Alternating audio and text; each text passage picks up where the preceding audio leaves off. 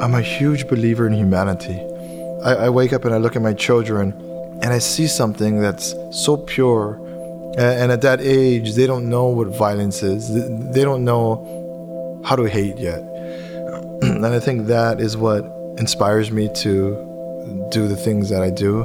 But I think the best thing, or the thing that I would ask of everybody, is just do a little more, regardless of what it is. You don't have to help us, you don't have to support us, but be more conscious and, hug someone who's crying. I mean, something just like that could change a life and change the world. And so, yeah.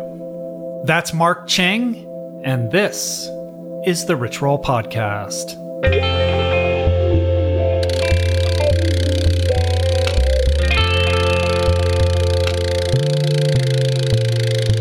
The Rich Roll Podcast. What's up, people? It's Rich Roll. This is my podcast. Welcome back to the show where I get intimate and go long form with some of the most inspiring thought leaders and positive paradigm-breaking change makers all across planet Earth.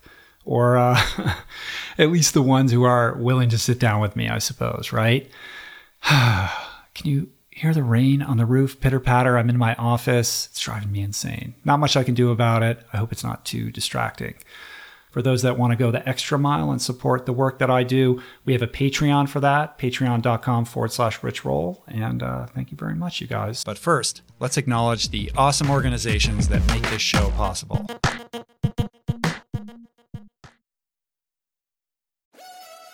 We're brought to you today by On. I am a total gearhead. I love researching the latest technology for the sports I enjoy. And I've learned that people often overlook apparel. But what you wear isn't just clothes. It is, without a doubt, technology. Technology that can make or break a performance. And I can tell you, after spending 2 full days meeting with the apparel wizards at On Labs in Zurich, that On is innovating in this space like no other, with next-gen premium fabrics and just this heightened level of sophistication and precision and testing and development and intentionality previously unheard of, that puts them just miles beyond the competition. I've been rocking On's high-performance running apparel, including the long tees, the weather jackets, even the climate jacket, all super lightweight, tailor-fit, built to move, and just gorgeous to get you out and get it done in fleet-foot comfort, no matter the weather. I'm super proud to be a brand partner with this impressive team, from increasing product sustainability to improved energy return and impact protection. Truly Swiss innovation at its finest. To get you moving, On is offering an exclusive 10% discount. To redeem, head over to on.com/richroll and use code RICHROLL10 at checkout. We're brought to you today by recovery.com. I've been in recovery for a long time. It's not hyperbolic to say that I owe everything good in my life to sobriety. And it all began with treatment, an experience that I had that quite literally saved my life. And in the many years since, I've in turn helped many suffering addicts and their loved ones find treatment. And with that, I know all too well just how confusing and how overwhelming and how challenging it can be to find the right place and the right level of care, especially because, unfortunately, not all treatment resources adhere to ethical practices.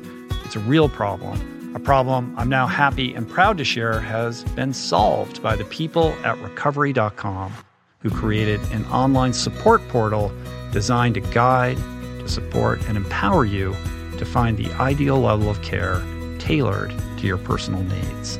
They've partnered with the best global behavioral health providers to cover the full spectrum of behavioral health disorders, including substance use disorders, depression, anxiety, eating disorders, gambling addictions, and more. Navigating their site is simple. Search by insurance coverage, location, treatment type, you name it. Plus, you can read reviews from former patients to help you decide. Whether you're a busy exec, a parent of a struggling teen, or battling addiction yourself, I feel you. I empathize with you. I really do. And they have treatment options for you. Life in recovery is wonderful, and recovery.com is your partner in starting that journey. When you or a loved one need help, go to recovery.com and take the first step towards recovery. To find the best treatment option for you or a loved one, again, go to recovery.com. There are certain rare people who have a powerful voice and know how to use it. My friend Amanda de Cadenet is one such human. The podcast is called The Conversation because it is the conversation, a groundbreaking series of raw and honest exchanges on the issues that matter most: mental health, sex, politics, ambition, gender roles, and more. Listen to The Conversation wherever you get your podcasts and explore other groundbreaking series at voicingchange.media.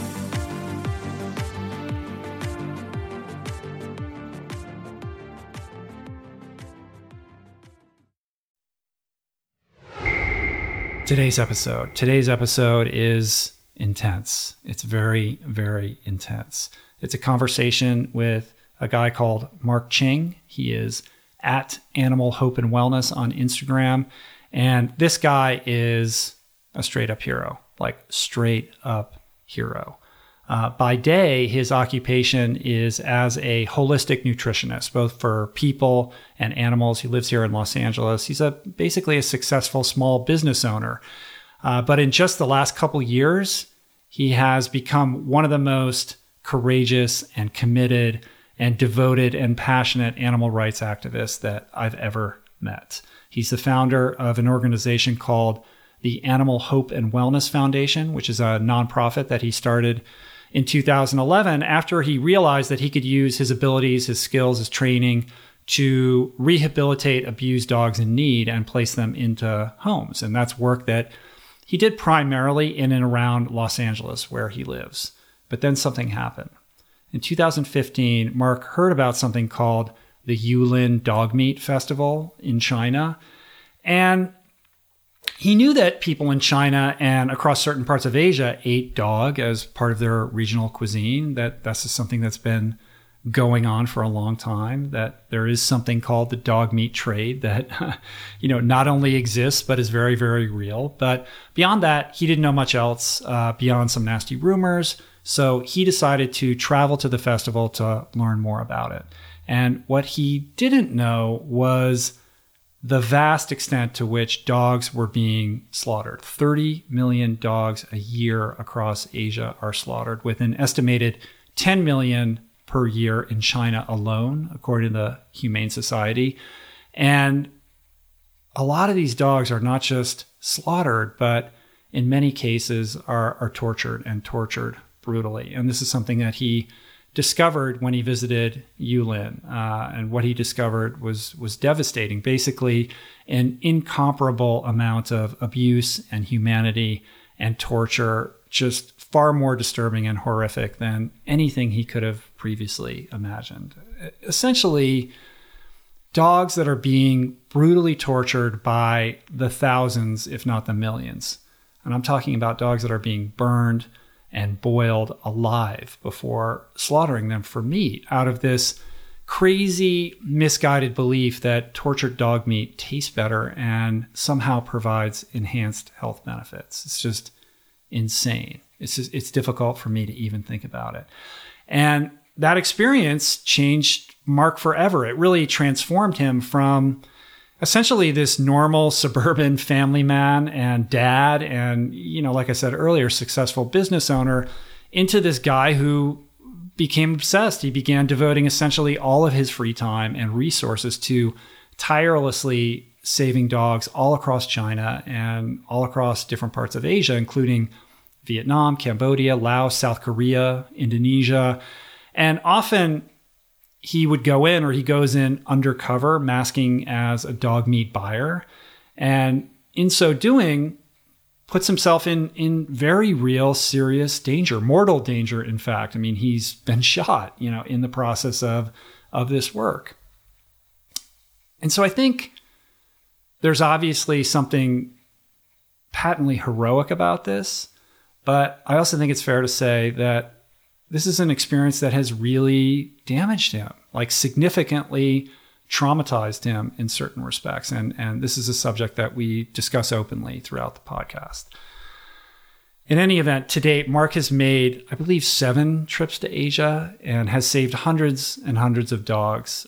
More importantly, his work has been crucial in raising global awareness around the horrible mistreatment of dogs, which in turn has led to some pretty significant and substantial reform.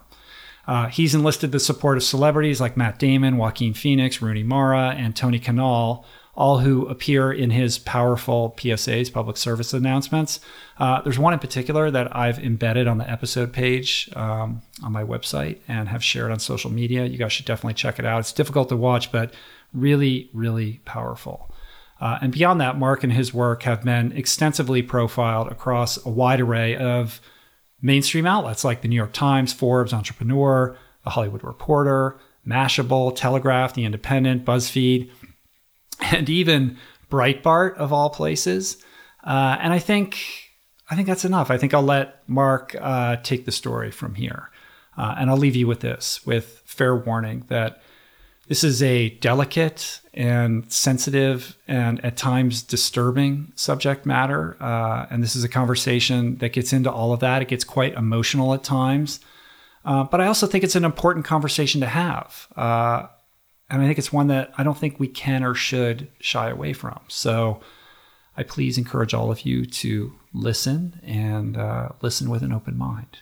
So without further ado, I give you Marc Ching.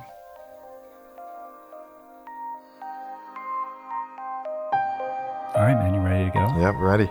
Right on, Marc. Well, thanks so much for schlepping out to the house. I appreciate it. It was great to meet you at the Circle V event a couple of weeks ago. And I'm excited to sit down and unpack your life story, your life mission, and the amazing things that you're doing.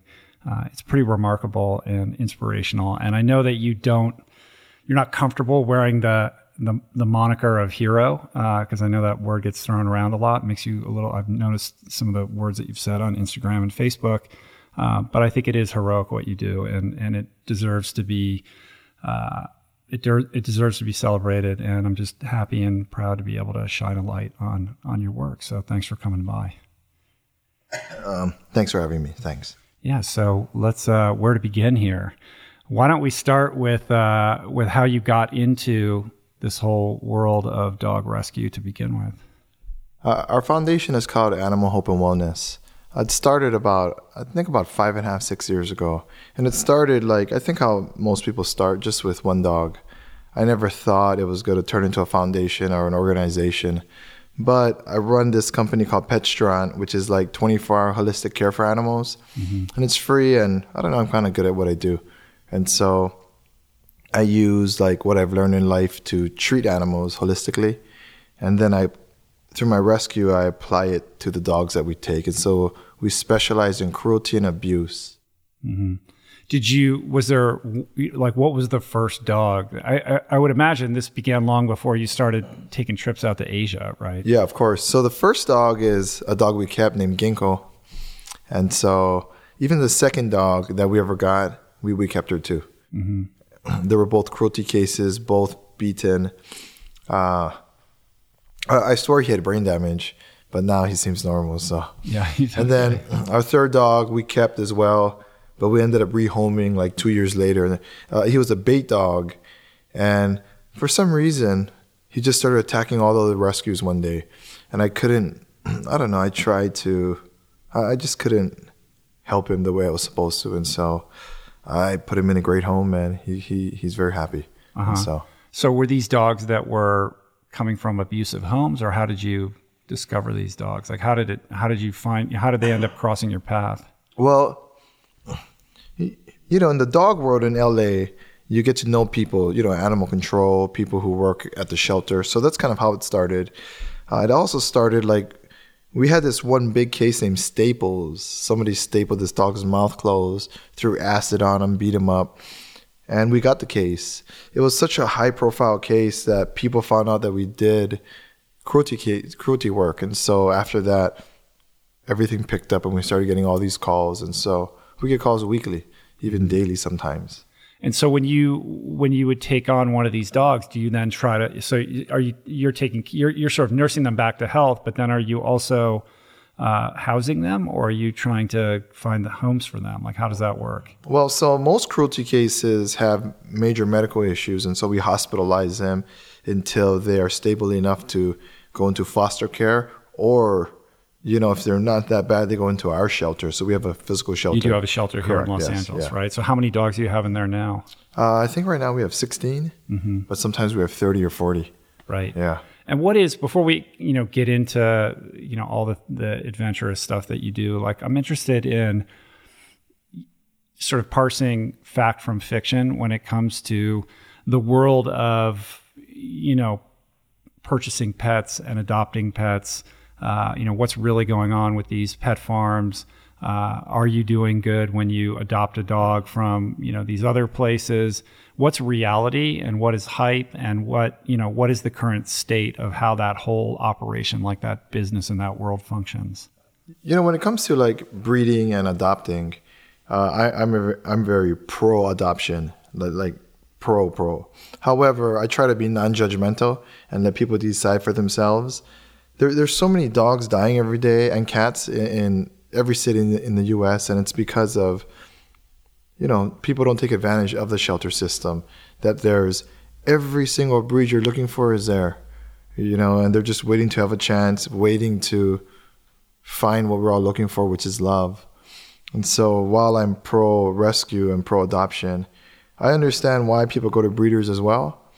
I think it's miseducation. And so one thing that we're doing, which is pretty great about our foundation, is we're starting a shelter program with the elementary school to take the 5th grade class to shelters. One is going to be our shelter and the East Valley shelter, which is one of the largest shelters in LA, to teach them about adoption, about dogs and cats, what to do when you see a stray, things like that. Right. I think if we start young, then children, as they grow older into adults, they'll be more pro adoption as well, you see. And so everybody's looking for this perfect dog, but the dog becomes perfect in your home as you teach it. And it doesn't matter what issues they have. Part of being in a family is to overcome those things. And so I think adoption is important and more people should participate. And is there a difference between or if so, I'm presuming there is, but the difference between going to a breeder, like where there's, I don't know, a farm or lots of space where you buy a dog, versus these puppy mill pet store sort of dogs? Like, what's behind the scenes and how that functions? I think they're the same. Yeah. Yeah. Are there reputable breeders? Of course. Do they have good practices, small litters? Of course. Most breeders, and like I said, don't like quote me on this because I don't know, but I assume most breeders are in it for the money. And so when you're in it for the money, you're trying to mass produce. When you're in it for the money, your agenda changes, and so the product changes. An animal isn't really a product. It's no different than us. And so I don't know, like, there's so many lives that are lost daily because of overbreeding. And even though if you're a responsible breeder, I still believe that people should push adoption in shelters and in rescues. So you have this holistic practice where you're treating animals, treating pets. It's also a pet store, right? Well, we have a pet store built around... Like the food part of it, correct. Right? So it's a pet store with supplements, nutraceuticals, food, built around diseases. And so, for instance, cancer, itching, dermatitis, allergies, our whole store is built around that concept. So things that we carry, they deal with specific issues. So like a fungal enzyme for itching, if you have hot spots or ear infections, or probiotics for diarrhea, things like that. And right, so, like almost like an Ayurvedic practice for treating animals. I've never heard of anybody else doing that. Yeah, and so we're pretty popular. Yeah, it's really cool. So you have this cool life where I think you have a couple businesses, right? Like, you're sort of an entrepreneur, you're doing lots of things, and you're getting into rescuing and saving these animals, and things sort of took a turn for you, right? Like when enter the world of the Asian sort of world of dog slaughter and torture for food, right? So how does that come into your awareness? I'm Asian, so I knew that, Asian people ate dogs. I was very aware of that growing up. I never knew that there was this cruelty aspect involved. And it's not involved in every country or across the board, but it's involved enough that it's grotesque and it should be stopped. Last year, I think it was May or April, I started seeing these pictures on the internet about the Yulin Dog Meat Festival. I'd never heard of that before. When I saw it, I actually thought it was like some media propaganda. And so I'd see these images and I saw it over and over. And then I started to research it. And then I found out that they had a festival where they do these things, where they hang these dogs. And yeah, explain exactly what the Yulin Dog Festival is. So the Yulin Dog Festival is every June.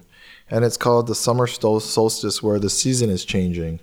And in Yulin, which is a big dog meat eating, city, people come from all over to participate in an event. All over China. All over China, correct. Where they participate in an event to eat dogs. It's only started like a few years ago. I think it was 2010 or 2009, something like that. So it's a new event. But, the pictures and the things you see on the internet, they're real. Mm-hmm. And so and so there's this, it's not just that they're celebrating dog as cuisine. There's a whole other aspect of this, which is not just the mishandling, but the beating and the torturing of these animals, which is interwoven into this culture of what it means to enjoy dog as a food, right? Like, explain how that plays into the whole equation. Every country is different. And so even though I've been doing this for a while, I'm still no expert on it. There's some people in Asia or other parts that say that's not a part of it, and some people that say it is. And so where the truth lies, I guess it's just like religion, where the truth lies for people's beliefs. But from some people I've talked to and interviewed, and from multiple major sources worldwide, cruelty is a consistent theme in the dog meat trade, where they think, on the internet, there's this post published by the president of North Korea that said, he was promoting the eating of dogs, but saying that you have to beat them, burn them alive, and torture them in order to get the full benefit from the meat. And so some regions believe this. And the idea behind that is that it improves the sort of health, the purported health benefits of eating this food because of the release of all of these hormones that happen when you're in fear.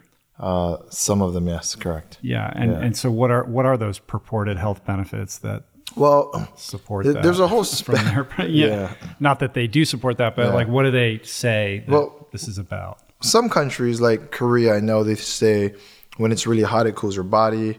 In China, when it's really cold, it might warm you up, or it might be a vice, flipped. Some fertility and sexual stamina. Some, I went to Indonesia to this place in Sulu where they said they take the bile out and they use the bile of the dog after beating the dog to cure diseases like cancer, when you're having diarrhea. And so it varies from region to region what they believe. Why it's hard for me to give I guess full accuracy on what beliefs are is because I don't even speak the language. Mm-hmm. And so there's always that barrier. But also too, when I'm there, I'm undercover, so I don't really ask questions. Mm-hmm. I come in as a buyer and they show me, their operation, the kill floor, people are working, things like that. Mm-hmm.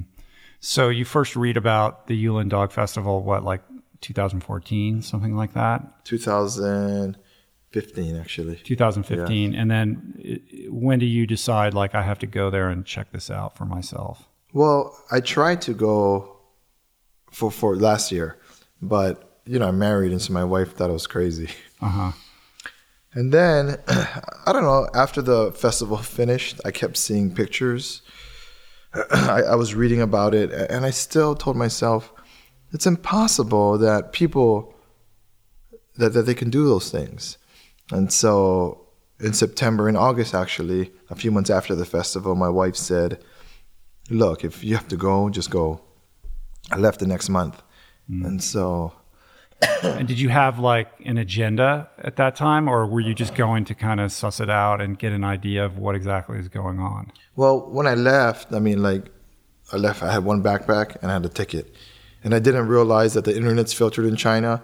And it was just out of sheer ignorance. I didn't even do research. I just left. I saw some things on the internet of places where I was going to go. I didn't even have a hotel.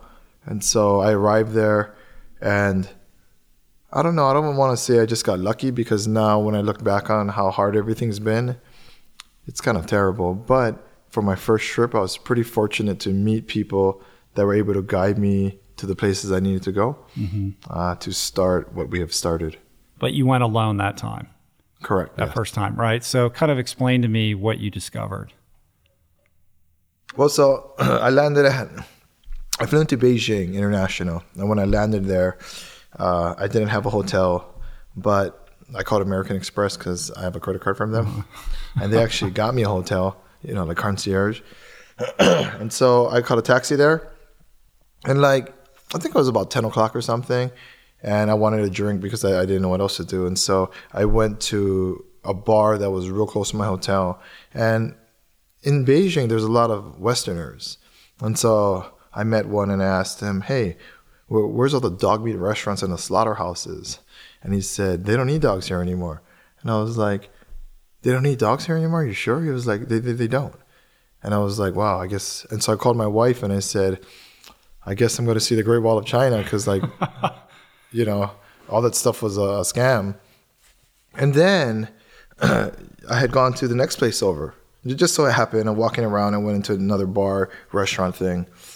And I met somebody that I'm still in contact with. It's part of my team now. And I had, he had asked, oh, what are you doing out here? And I said, well, I came to see dog meat, and what they're doing to these dogs, but they say it doesn't exist. And he said, no, it exists.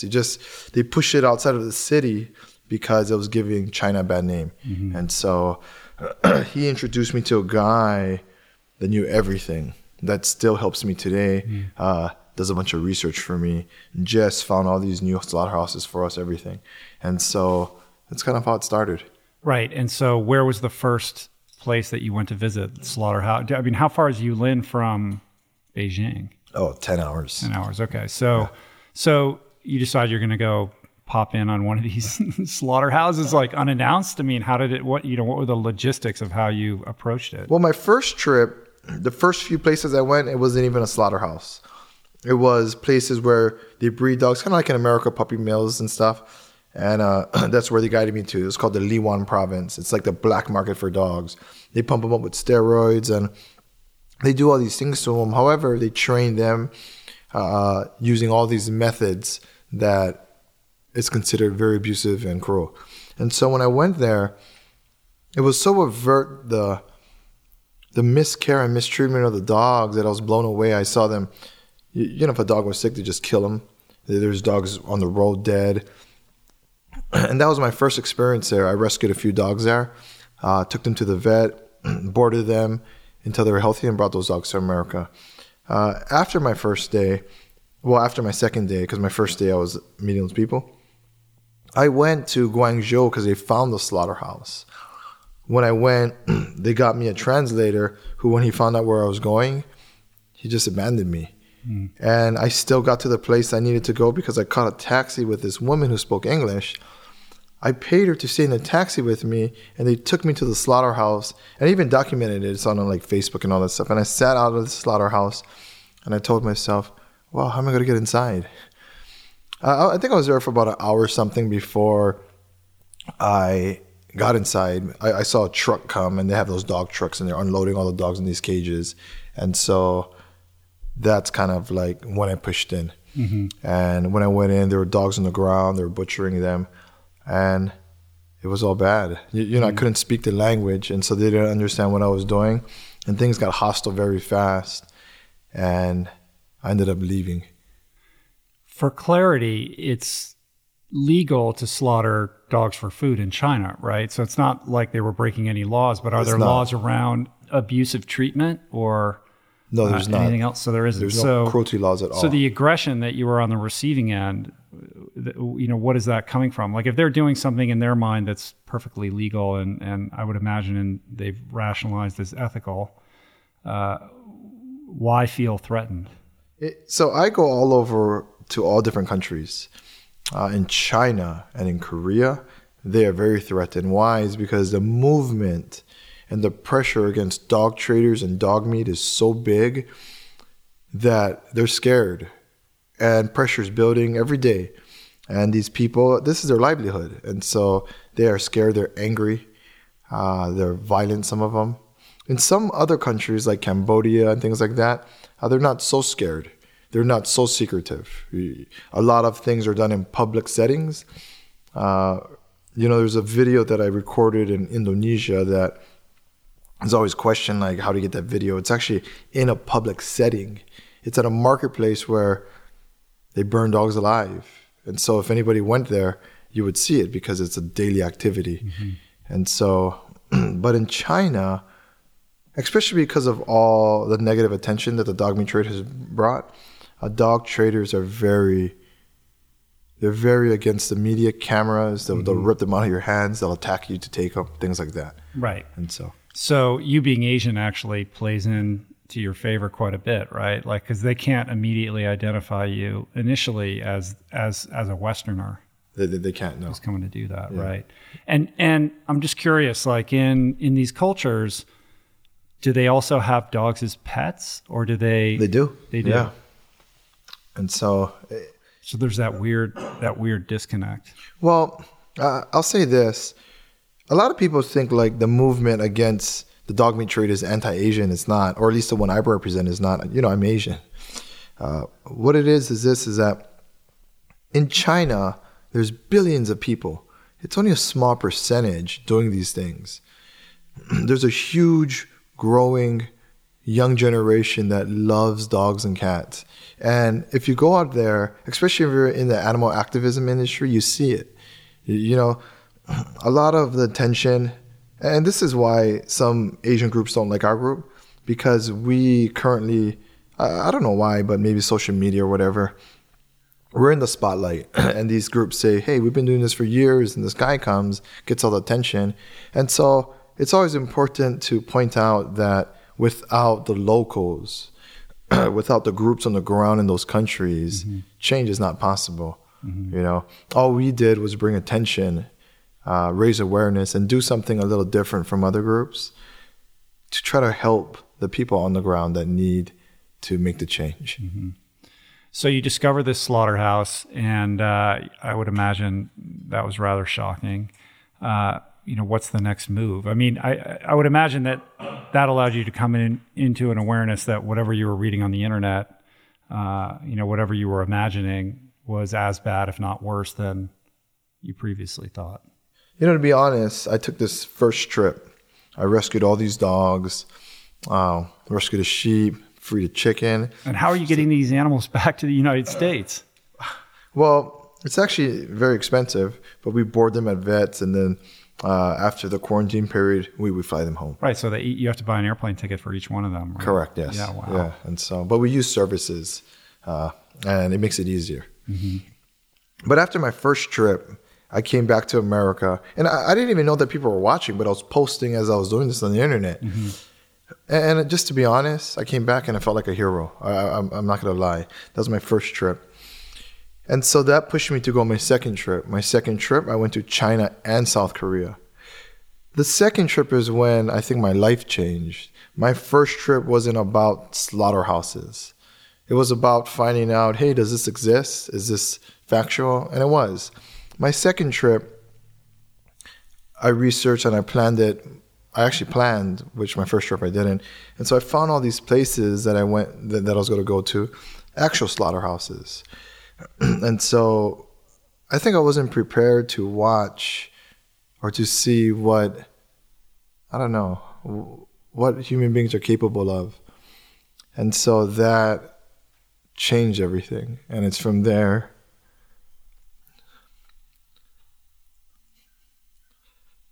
It's from there that it's a downhill decline. And so since then, I've taken more trips, and so it's hard to talk about. No, it's fine. Yeah. Take your time. But once things change from rescuing dogs to trying to stop a movement or trying to stop what they're doing, it changes. You see things that I never thought people could do.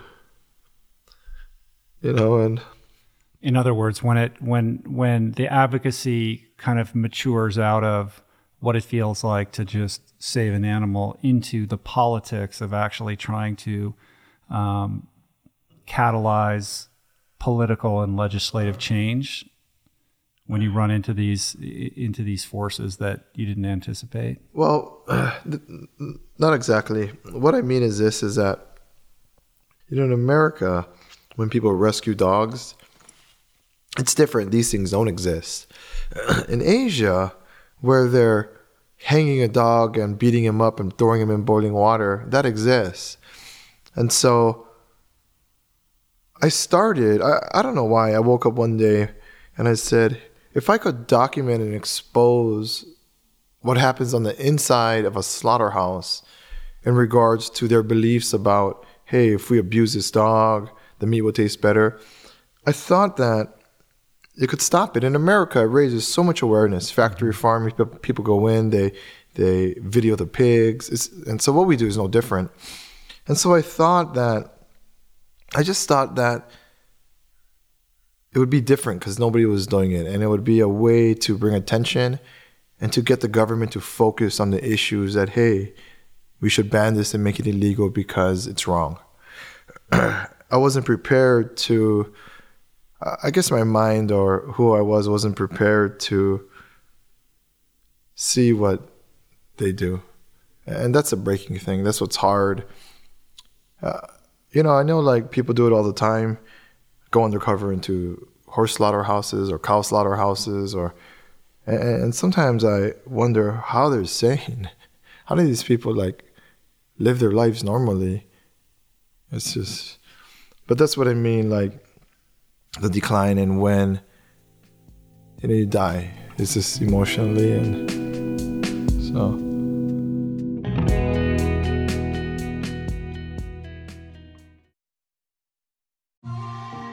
I'm super proud to announce my next venture, Voicing Change Media. This beautiful consortium of thinkers, storytellers, artists, and visionaries, all committed to fostering meaningful exchanges and sharing thought-provoking content. Voicing Change Media will feature shows like The Proof with Simon Hill, Soul Boom with Rainn Wilson, Mentor Buffet with Alexi Pappas, Feel Better, Live More with Dr. Rangan Chatterjee, and The Conversation with Amanda de Cadenet. You can explore this network and all its offerings at voicingchange.media.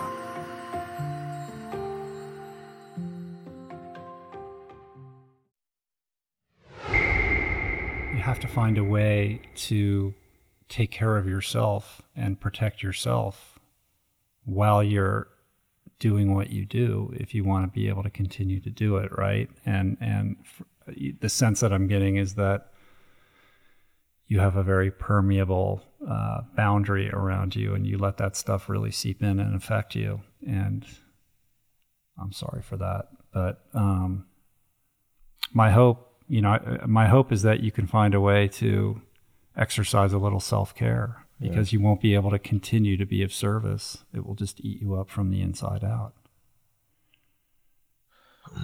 It's easier said than done. Yeah, I can imagine. And, I'm speaking from a place of sympathy, not empathy, because I haven't placed myself in those situations. So, I can't imagine what that must be like. But are you comfortable kind of explaining a little bit about what that world looks like? September 1st, 2015,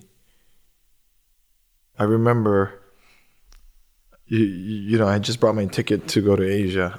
I left on like the 2nd or something. And I remember I was talking to my wife, and I told my father, hey, I'm going to go rescue dogs in Asia. And then I went out to dinner with my wife, And we're talking about like, life. And at that time, I remember telling her like, I couldn't be happier. I have 2 kids, they're healthy. My businesses are successful. And we do a lot of charity work. Foundation was successful.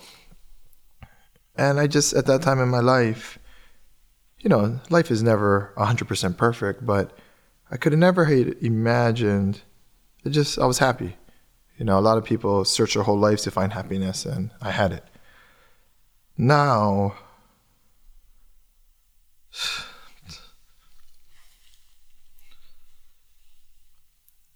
sometimes I wonder if happiness is possible again. It's funny, like, the more trips I took, the worse, the darker it became. And then I used to use my children. I have these 2 great children. I used to use them as the catalyst to be, I guess, non-suicidal or whatever you call it. And then there became a tipping point when that wasn't even enough. And so it's weird being dead inside, but you're still alive. And then now I think, like, if I can just get them to pass a law to stop it, I'll have everything back. But I know that's not true. But you've got to take comfort and solace in the fact that you really are moving the needle. You have created global awareness of something that I think most people are completely ignorant of and have no awareness whatsoever of. And your work has been meaningful. And there are, changes afoot. I think change takes time, and it's going to require patience and diligence. But, I commend you for putting yourself out there, but you should know that it's not, it is making a difference. I understand that. I tell people, I don't see what they see. And I think like people who live in the states that maybe I do, or you don't see the sun, even though the sun's there. You don't see the change making or the people that follow the movement that make that connection and it changes their lives. And you don't see that when you look at your own darkness. It's hard, but I'm very aware of it because, we have brains, and so we can think about those things.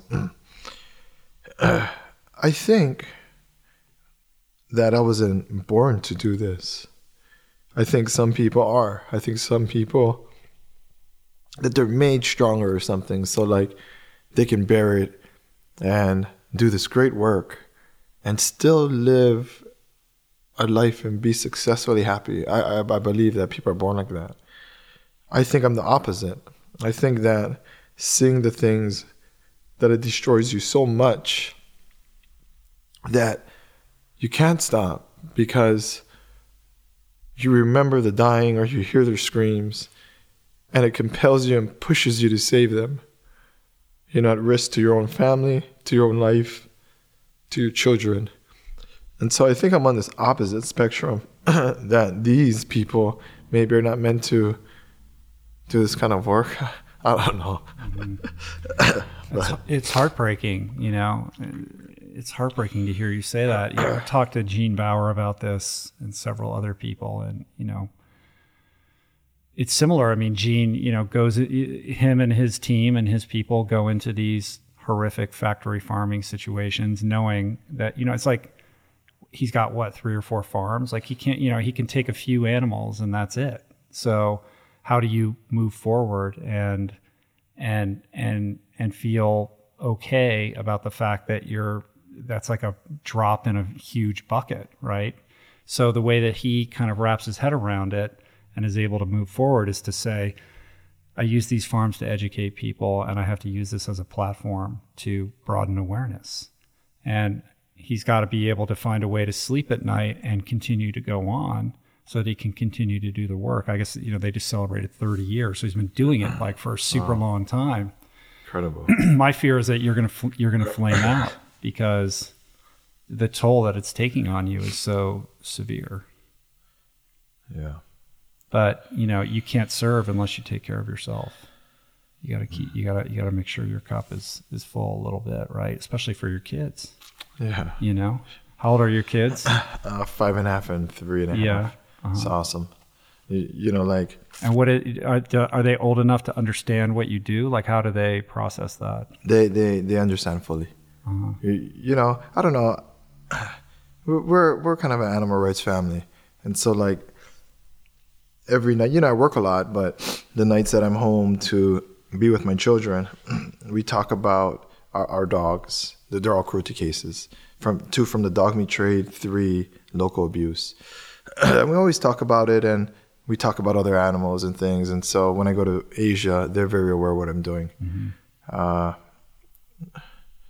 It's weird, like the perspective of a child. My son, I don't know, it's like me. And so when he talks to me about things, I think I suffer from depression or something now. But I took this big Yulin trip, which I call Trip 7, which is probably when we got international kind of like notoriety. And when I came back, I fell into like this huge, deep, dark depression. And it was so bad that I thought about shutting down the foundation. And I left. I just left. I left California. I went back home and I took my family, saw my dad. And it was just weird because I thought my dad was going to have me quit. His son's going out there getting beat up, just losing his mind. When I went home, me and my dad and my son went to a beach and we're just hanging out there. And my dad said,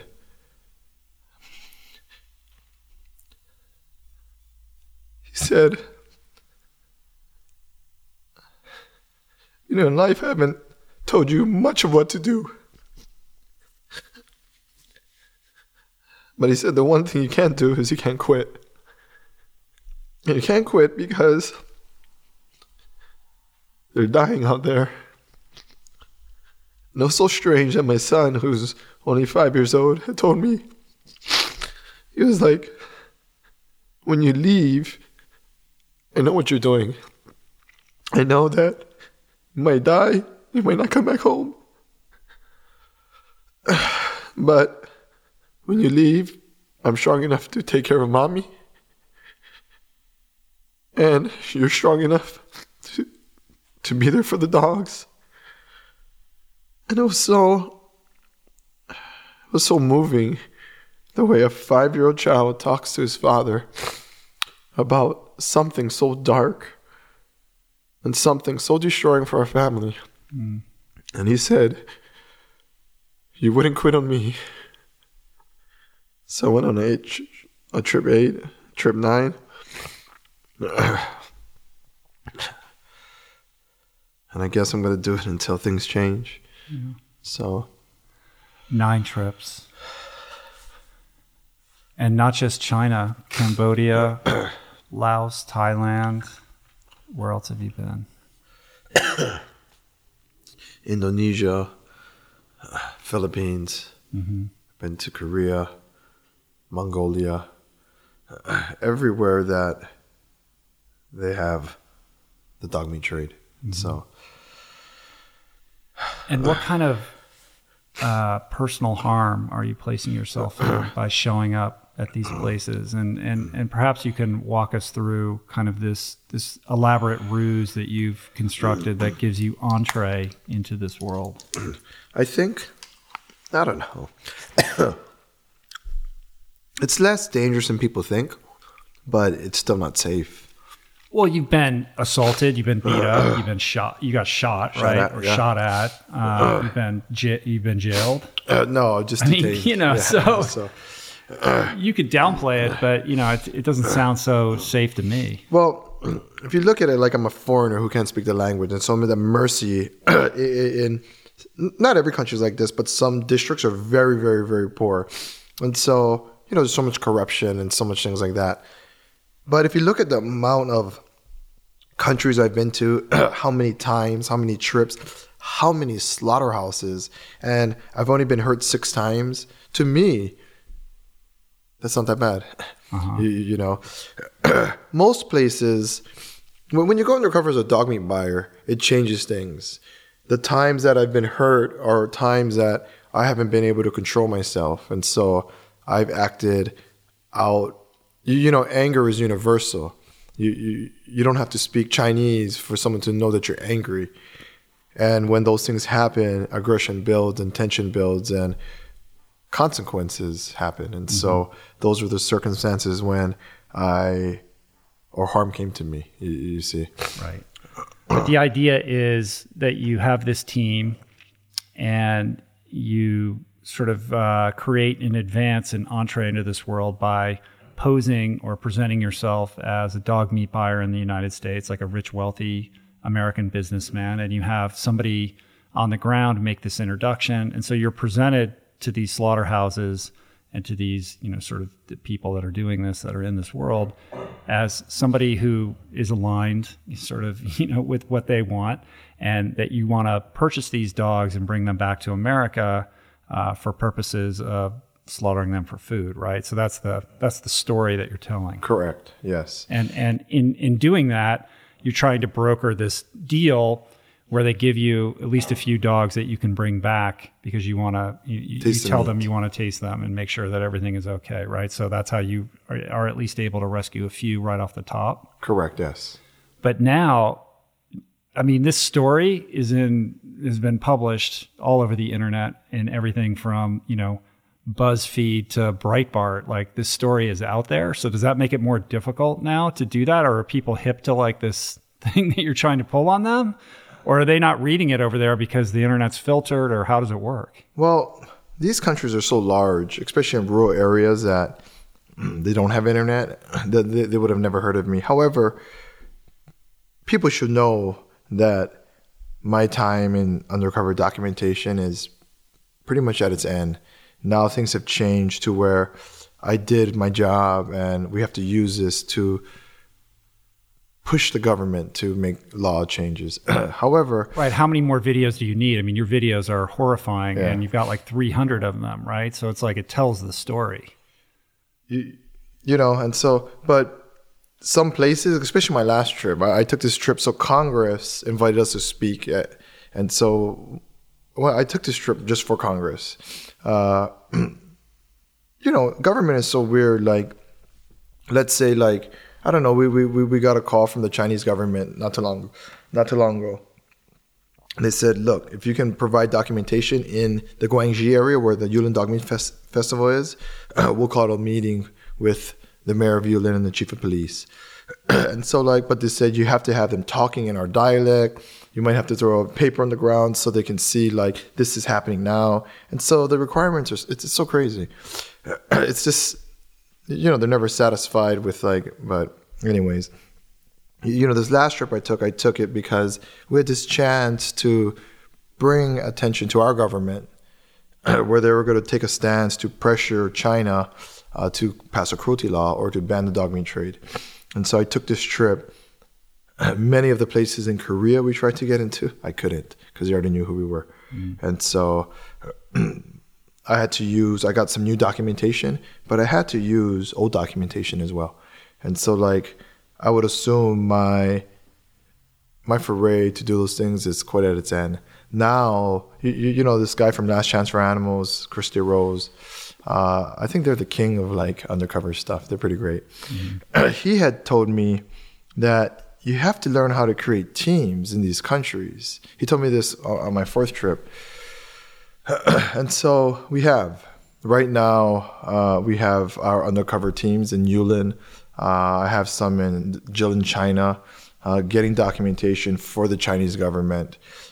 It's good that way, so I don't have to do it anymore. I don't have to endanger my life.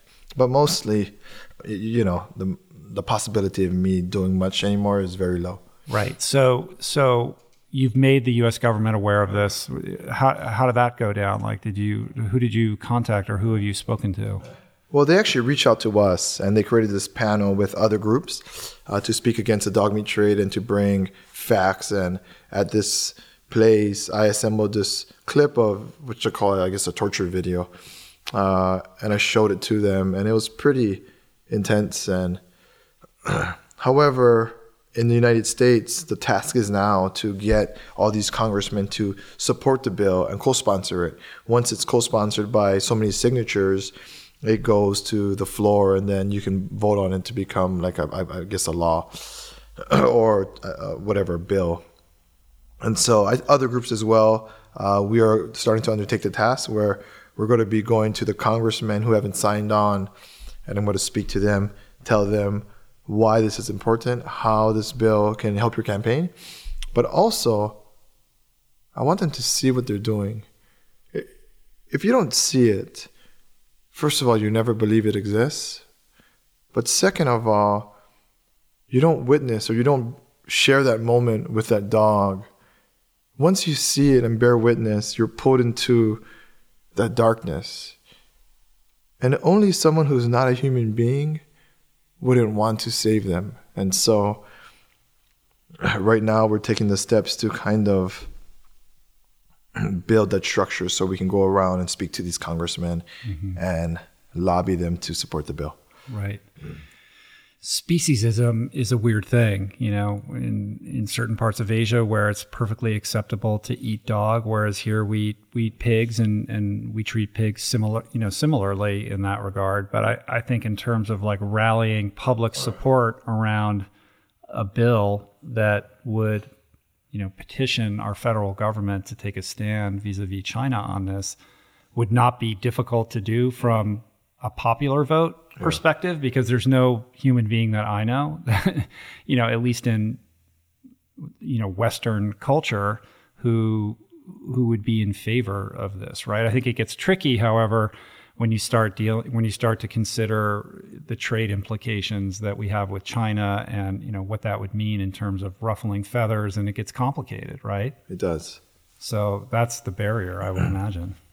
You know, our foundation is sponsoring a bill, the first bill of its kind, a federal bill to ban dog and cat meat eating in America. And so we've already announced it. Congressman Hastings is supporting the bill. And in January, we're having this big briefing, this big release about it. In America, we don't really eat dogs and cats, even though it still happens. It's very, very, very small. Where is it happening? Well, there's reports, I mean, in Hawaii, I know it happens. And it's just... There's been reports that there's some out here. It's very scant, backyard stuff. You know, all animals are the same. We just so happen to be submerged in the dog meat industry. I think, or I've been told, we're going to have a lot of opposition because, you know, the Cattle Association or all these things are going to say, you know, if they make dog and cat meat eating illegal, the slippery slope argument. Correct. The rabbits come next, the ducks and all that stuff. And, you know, whether or not the bill passes, the whole goal is to show these other countries that, hey, we're not perfect. And if we're going to ask you to do something, we better do it too. And so that's the kind of stance we're taking and why we're trying to do that. And just to put everything in perspective, you know, the dog meat industry in Asia is not a small thing. It's like 30 million dogs a year are slaughtered, right? Something like that. Is that accurate? You know, the numbers, I couldn't really tell you. You know, I'm not a scholar on the topic, but it's a lot. Right. Yeah. Is there any kind of international governing body that can put a word in on this? I mean, I know Humane Society International looks at this, but in terms of, you know, something beyond the United States federal government, some kind of international organization that can influence this behavior? Well, there's a lot of groups fighting against this cause. I mean, not fighting against the cause, but fighting to ban the dog meat trade for many reasons. You know, while that's one of our goals too, I think a larger one is if there are cruelty laws passed or animal abuse laws or animal protection laws. I think that's protects more animals, and it's more important. About governing bodies, I don't know. There's so many problems in the world that I think the governing bodies attend to other things, you know, human trafficking and like, I don't know, you know, and so, yeah. Right. But I did read that, you know, China's well aware now that there's a backlash against the Yulin, you know, dog event, and there are actually Asian protesters that are showing up at this, right? So correct. This is happening. There is a pendulum swinging in the other direction. it's really the people in these countries that are going to bring about the change. And so it is growing, and the movement and the support for the rights of these animals is raising awareness. I mean, it's growing, and awareness is being raised. And so I don't know when it will stop or when a law will be passed, but I know it will happen. Mm-hmm. And how does all of this, beyond what you've already kind of talked about, how does this work impact your the way in which you interact with other human beings, like in terms of your sort of level of compassion and acceptance and non-judgment and all these other ideals that are kind of part and parcel of the vegan movement, for lack of a better phrase? Well, I think I'm very different as a person, but maybe not. I'm this huge believer in compassion, and no matter how dark I may feel inside or how dead I feel that I am, I'm a huge believer in humanity. I wake up and I look at my children and I see something that's so pure. And at that age, they don't know what violence is. They don't know how to hate yet. And I think that is what inspires me to do the things that I do. In veganism, I'm pretty ashamed for this, but I took a long time to make the connection. I've been rescuing dogs for a very long, for 6 years maybe. My foundation's been around. And it took me a long time to make the connection between dogs and other animals. And I don't know if the word's ashamed, but I'm not proud that it took me so long. When I first became vegan, and I don't even know if you can call it vegan then, but when I first stopped eating meat, it was because of this cruelty case we had named Gumby. They beat him up, removed his eyeballs, all this stuff. It was a local case. And driving up to drop him off to his parents last year, Father's Day, his new family, I don't know, it just hit me that, wow, this dog is no different from my own child. That imagine, because he lived with us, and imagine if somebody did that to my children. And then I thought about like pigs and stuff. And I think veganism, some people do it cold turkey, and some people, they evolve to it. For me, the progression was slow. Now, I think it's hugely important. I think it took me a long time to maturate to that place, because some vegans are so in your face loud about it. And they're so they persecute you for not. And I felt it was ugly to me. And that was one barrier around it, or one road blocking my way to find that. But, I never knew why vegans were so proud until now. Now I understand it. Just by making a simple choice as to not to consume an animal, countless of lives are saved. Even if you don't get up and do anything, and that's what you choose, you're making a choice to protect.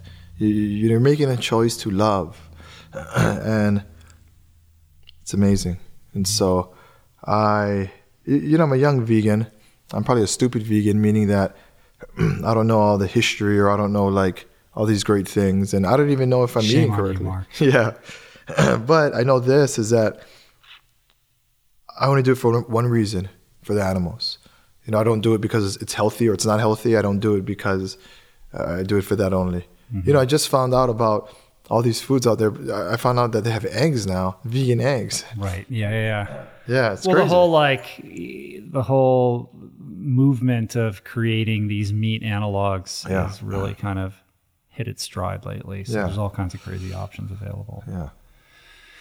You're a sensitive dude. Oh man, I'm pretty emotional. Yeah. So I'm interested in why that is, right? Like, you had a pretty interesting upbringing. Grew up in Hawaii. Yeah. In what sounds like not the best circumstances. Yeah. Can you talk a little bit about that? Well, I'm adopted, and I don't know. When I grew up and I found out I was adopted, I didn't understand it. My parents are Asian, and so in my whole life, they never told me that they loved me. And it's I don't know. I guess that's who they are and what they do. However, I grew up knowing that I was adopted, and I kind of didn't understand it. And so it was just hard for me. And I think I made a lot of bad choices. Did you know that you were adopted early on? Or early on, correct, yes. Yeah. Mm-hmm. And like, I don't know, you know, now that I have children, I tell them every day that I love them. Maybe the word will get redundant, but it's important to say, because in our society, maybe not my parents' generation, but in our generation, verbalism is very important. You know, not only the acts that we do, but what we say. And so... So you had one parent Korean and one parent Japanese? Well, I'm Korean Japanese, but I'm adopted into a Chinese Japanese family. Oh, okay. Yeah, and so... And went to high school in Oahu? I went to elementary and high school in Oahu, correct. And then I came out here for college. Yeah. And so, yeah. And you came out, what was the goal when you came out here, or when you graduated? Like, what was it that you wanted to be doing? Well, my father and my whole family, they're stockbrokers. And so they're real, like, conservative capitalists. And so my father, being the oldest son, had raised me to be, well, I don't know, raised me to be that way, but he wanted me to take over his business. He's very successful. And like, I don't know, it's just, I'm not really about money. And so I tried it and I hated it. And I went back to doing what I think I was born to do, which is to heal people and animals, and I love it.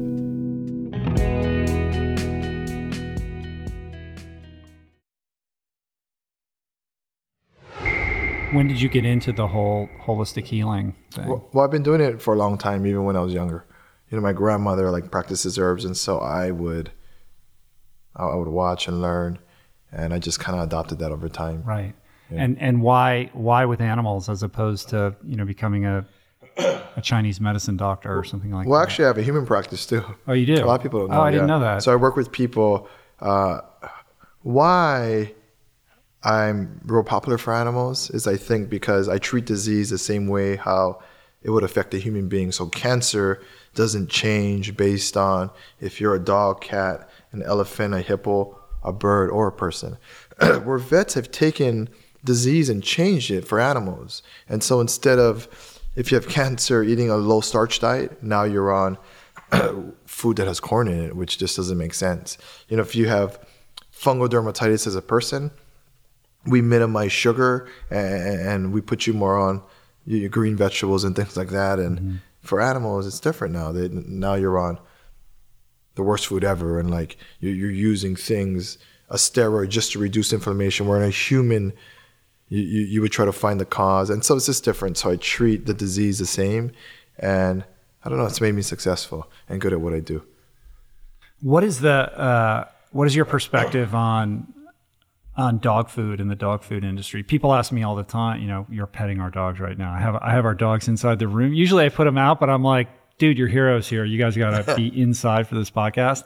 A lot of people ask me all the time, like, what do you feed your dogs? And we've been experimenting with VDog, and it's been working really well. Sure. But this is like new, and I just want to be sure that I'm doing the right thing by my animals, and I want to make the compassionate choice, but I don't want to foist a diet on a canine that is that's going to make them unhealthy, right? Yeah. So I'm sure people must ask you this all the time. Of course, all the time. This is what I tell people. I decide for myself.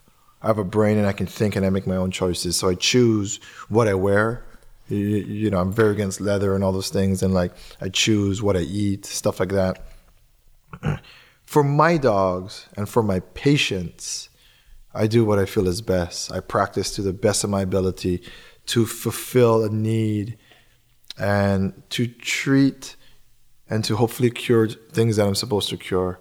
And when someone comes to me, that's, I think, my job and my duty, even though my duty and my job is to serve the animals as well.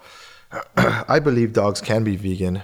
Will your dog become vegan and be successful? Every case is different. You know, I help people go vegan, and some dogs cannot make it.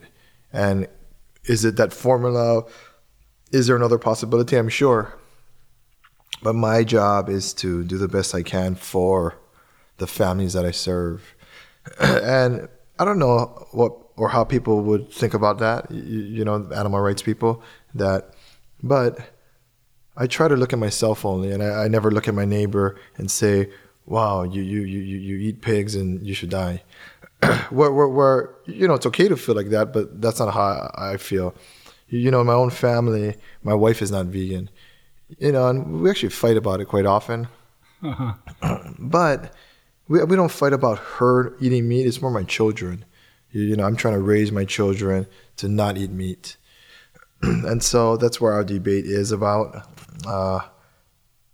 And in the end, I say I do what's right for myself, and I'll do the best I can for those around me. Mm-hmm. But dogs, they can't be vegan. I'm actually coming out with a vegan dog food line, a kibble, because a lot of the ingredients in the current kibbles that are vegan, they're all grains and things. Grain-based. Correct. And so I've been formulating for a few months already, probably about 6 months, grain-free versions.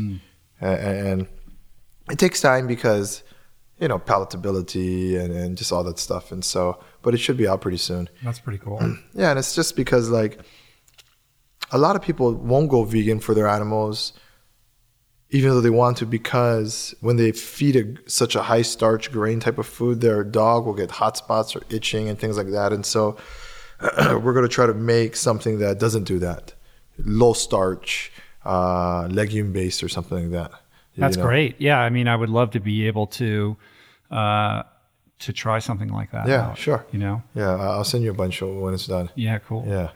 So has this experience, visiting all of these horrific dog slaughterhouses overseas, does that paint or color or change how you perceive the food system in America, the factory food, industrial complex that we have here?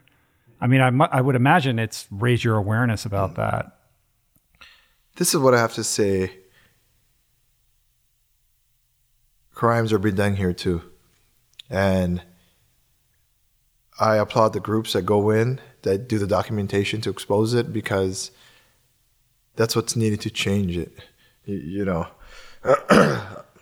In my movement and the following that we have, it's grown. And so our following is larger than it was, a few days ago, last year. I mean, I checked today, I think you have 122,000 followers on Instagram. Yeah, something like that. That's amazing. A lot of them are not vegan. And so it gives us opportunity, which is great, to open the door to and helping them to make that connection. And so I don't always write about it, but I do write about it. Today I went to Crossroads. You've heard of that place, correct? Yeah, of course. And I ate the Impossible Burger. But not only that, I went to Crossroads last night too. I have these buddies that I go out with.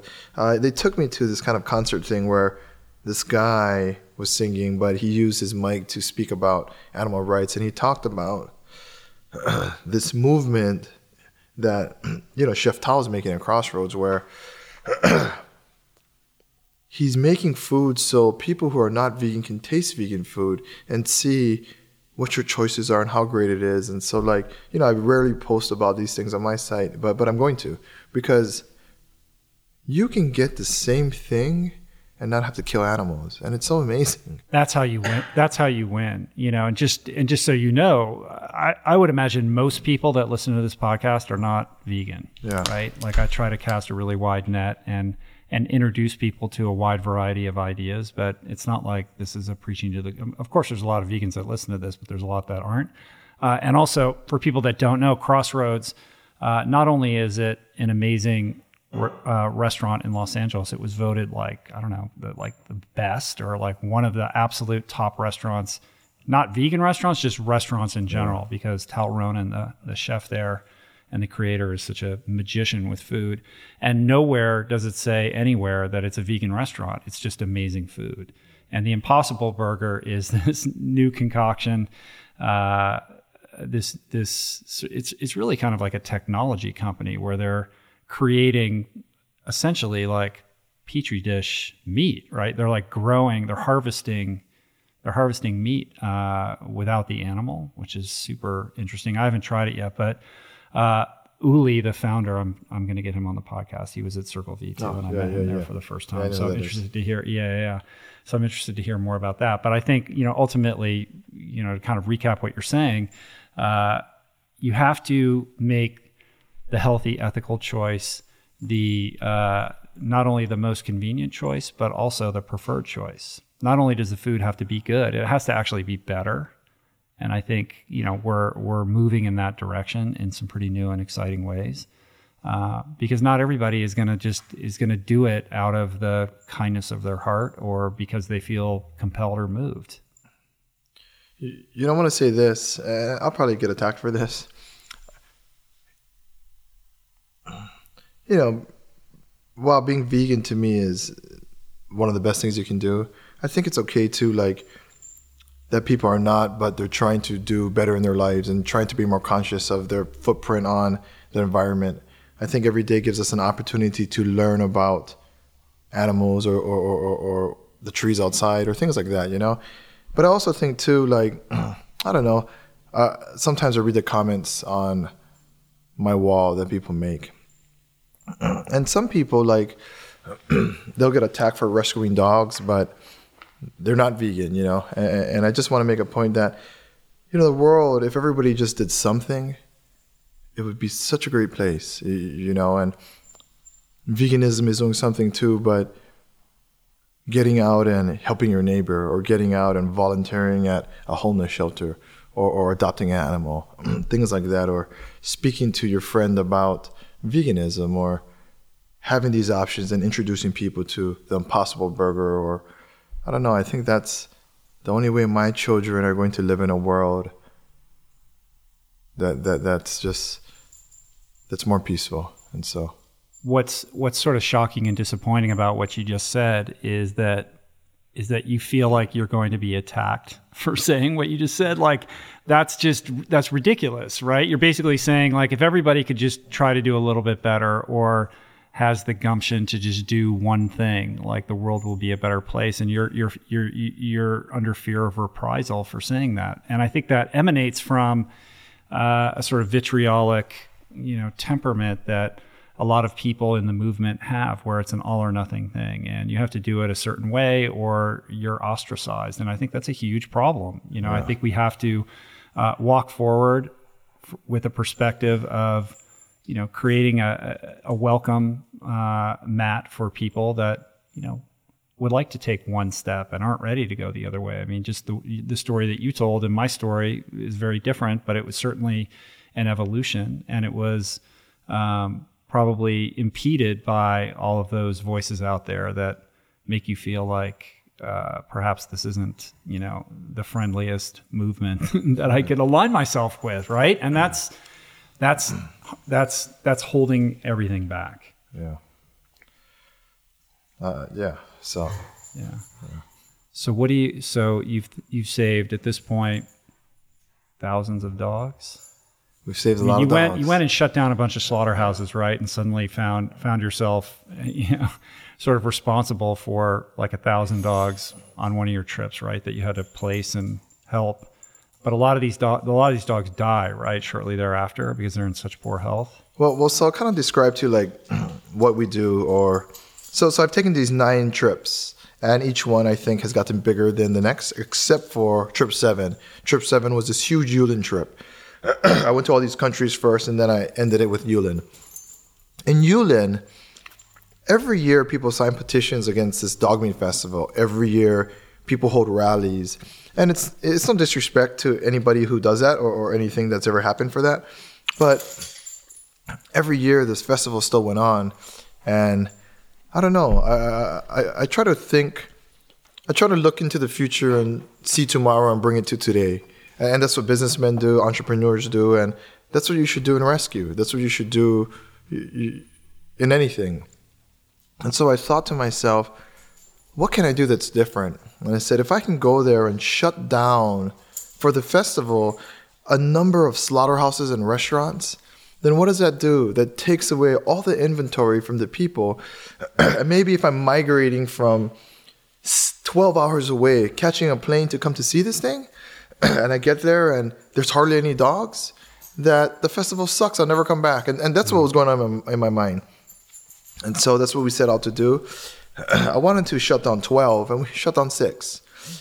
When I went to these places, you know, like I said, I'm not perfect, and like I'm one guy trying to do his best. When I went to these places, man, they had hundreds of dogs. And I put this SOS out for help, and all these big groups turned their back on us, and they wouldn't help us. Not only that. Why is that? I couldn't even tell you. You know, in dog rescue or in cat rescue and animal rescue, we're supposed to rescue animals. But I think it was political or whatever. But they turned their back on us. And so even some of those groups said, leave them. You know, you came what you did to do, leave them, let them die. And I couldn't. I couldn't leave.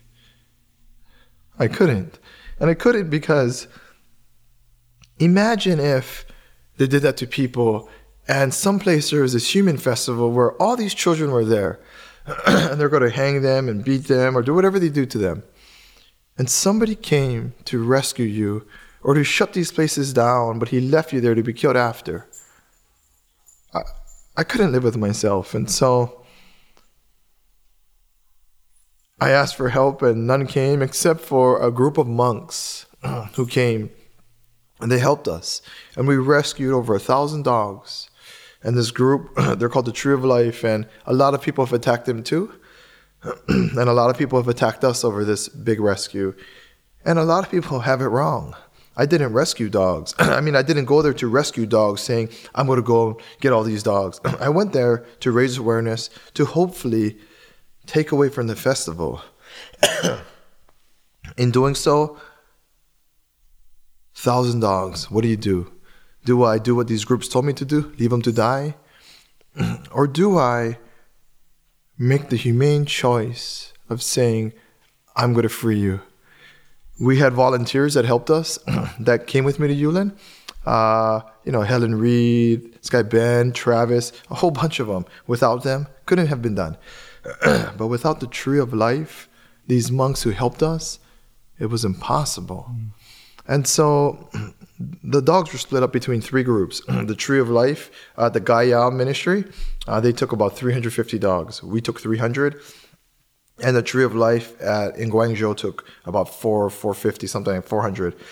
A lot of dogs died from disease. A lot of our dogs died too, out of our 300.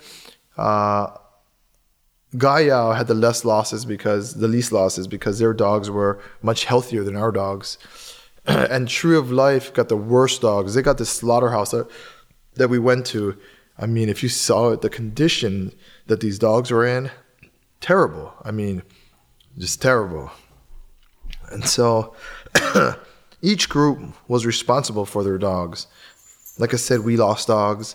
The Tree of Life in Guangzhou, when they got their dogs, they put out a distress call. I went from Nanning over to Guangzhou to help them. We brought in vets. I didn't know this, but monks, because they're Buddhists, have different beliefs from us. They don't believe in vaccines. They don't believe in vets, stuff like that. And so we had a hard time helping them. But in the end, they still allowed some vets to come in. What we did, which was more successful, was we got local small Chinese groups to step in. They took 100 dogs here, 50 dogs, 30 dogs, stuff like that, so we could get the Tree of Life number down to a sustainable number, and then we took 100 more. And so there's a lot of criticism going around based on this big rescue. And the criticism is about what? Well, a lot of the criticism is from other groups. A lot of Asian groups who cast doubt on what we did, who's saying that where are these dogs now? And like, our foundation is not really the Humane Society. We are not like, I don't know, who else is big out there, these big groups. You know, really, it started off as just me. And I use and I write on Facebook and Instagram, and I write through my own experience. I write about how I connect to animals. I write about the suffering, what I feel, stuff like that. And it started like that, and it's still like that. And so we don't do these daily posts about, oh my gosh, this dog got adopted. Oh my gosh, this dog's smiling in a tree, stuff like that. Right. Like you don't have the finances or the manpower to like follow through on every case. And so, these dogs are out there, and I guess because we haven't posted much about it, that people wondered what happened to them. And, in every group, things are going to be in disagreement. And so we had a volunteer that is, he despises us now, and he has damaged our reputation in Asia, said a bunch of things that weren't true. We're well documented, meaning that I'm smart enough to keep chats and save all this documentation. So when we have to show proof, we can. Some people have even said Marc didn't go to Indonesia or these countries until a couple of days ago. I posted my passport because, and I had chose a while back not to defend myself anymore. Because you can't. There's going to be people that hate you, and there's going to be people that like you, and that's part of the game. And so, but I was advised from a big animal rights activist that I should, and so I posted my passport with all my stamps. I mean, you cannot deny that. Mm. Not only that, I'm posting, it's probably going to go up today, where all the dogs are, how they're doing now, things like that. It's so insane, to imagine that you have to defend yourself from attack when, I'm looking at a guy who, he's got a family, he's got a business. You could just be chilling at Starbucks in Sherman Oaks, and you're making this decision to put yourself out there in harm's way and do work that's very difficult and heart-wrenching, obviously, to be attacked. Like it's beyond imagination. Yeah. For making that choice, that choice to actually stand up and do something.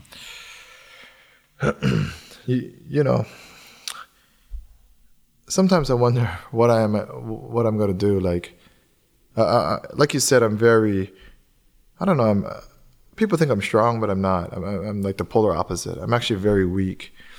I think my only good quality is that I'm compassionate, and I believe in that so much that it's everything to me, to feel, to absorb the attacks, and it's almost as difficult as walking into that slaughterhouse. Why? Is because when you're doing something for one reason only, and it's so personal, that reason, when you're attacked over it, it's obliterating. If you're doing it for another cause, money or things like that, it might not be, I don't know. But when you do it because you feel so compelled to stop something because it's ruined your life and people attack you over it, it's mind-blowing. And I just... That's got to be almost as hard to process as the animal suffering itself. Yeah, it's bizarre. And so... And yet at the same time, you have been able to direct the world spotlight onto this issue. I mean, just in preparing for today's interview and going online to, learn more beyond what I already knew, you've gotten a lot of press. I mean, there's a lot of, people that have written about the work that you've done, and like legitimate, like great, news sources out there. And I watched the video with Joaquin Phoenix and Matt Damon, and you've got these, your friend Tony Kanal, and a lot of amazing people who are giving voice to the work that you're doing. And I have to believe and hold out hope that is moving the needle and will ultimately catalyze change. Oh, I hope you're right. Yeah. Well, I think it's a good place to wrap it up. But the final thing I'd love to hear, some thoughts on from you is, if for people that are listening right now I would imagine there's people listening right now who had no idea this was even going on at all, right? And feel compelled to act or to lend a helping hand or who are wondering, how can I get involved? So the best place to do that is to probably reach out to you through the Animal Hope and Wellness Foundation, right? Which is sure. animalhopeandwellness.org. That's right? Correct. Yes. Yeah. And what can the individual out there who's listening do? Well, I think the way people can help us the most is by raising awareness. When we post, especially like when we post about the issue, you can share it. Right now, or coming up, our anti-dog meat are built against eating dogs and cats. Getting support for that is important.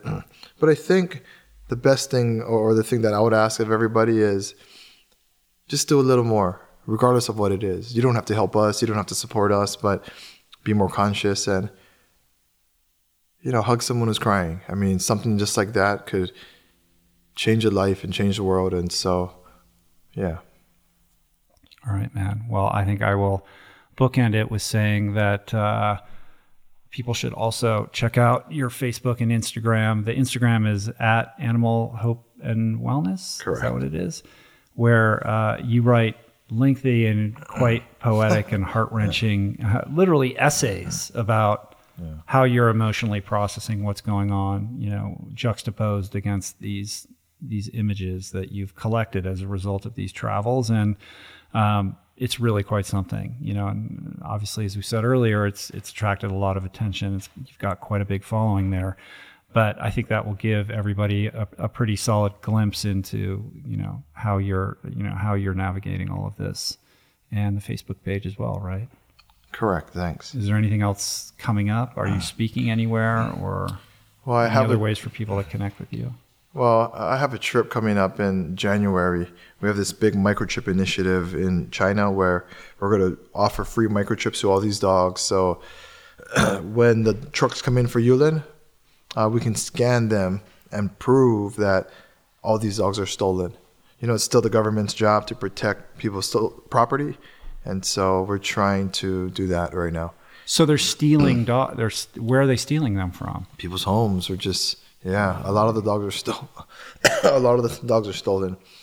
One thing that people might be interested in before we go is we're actually in the process of creating 2 programs for the public school system.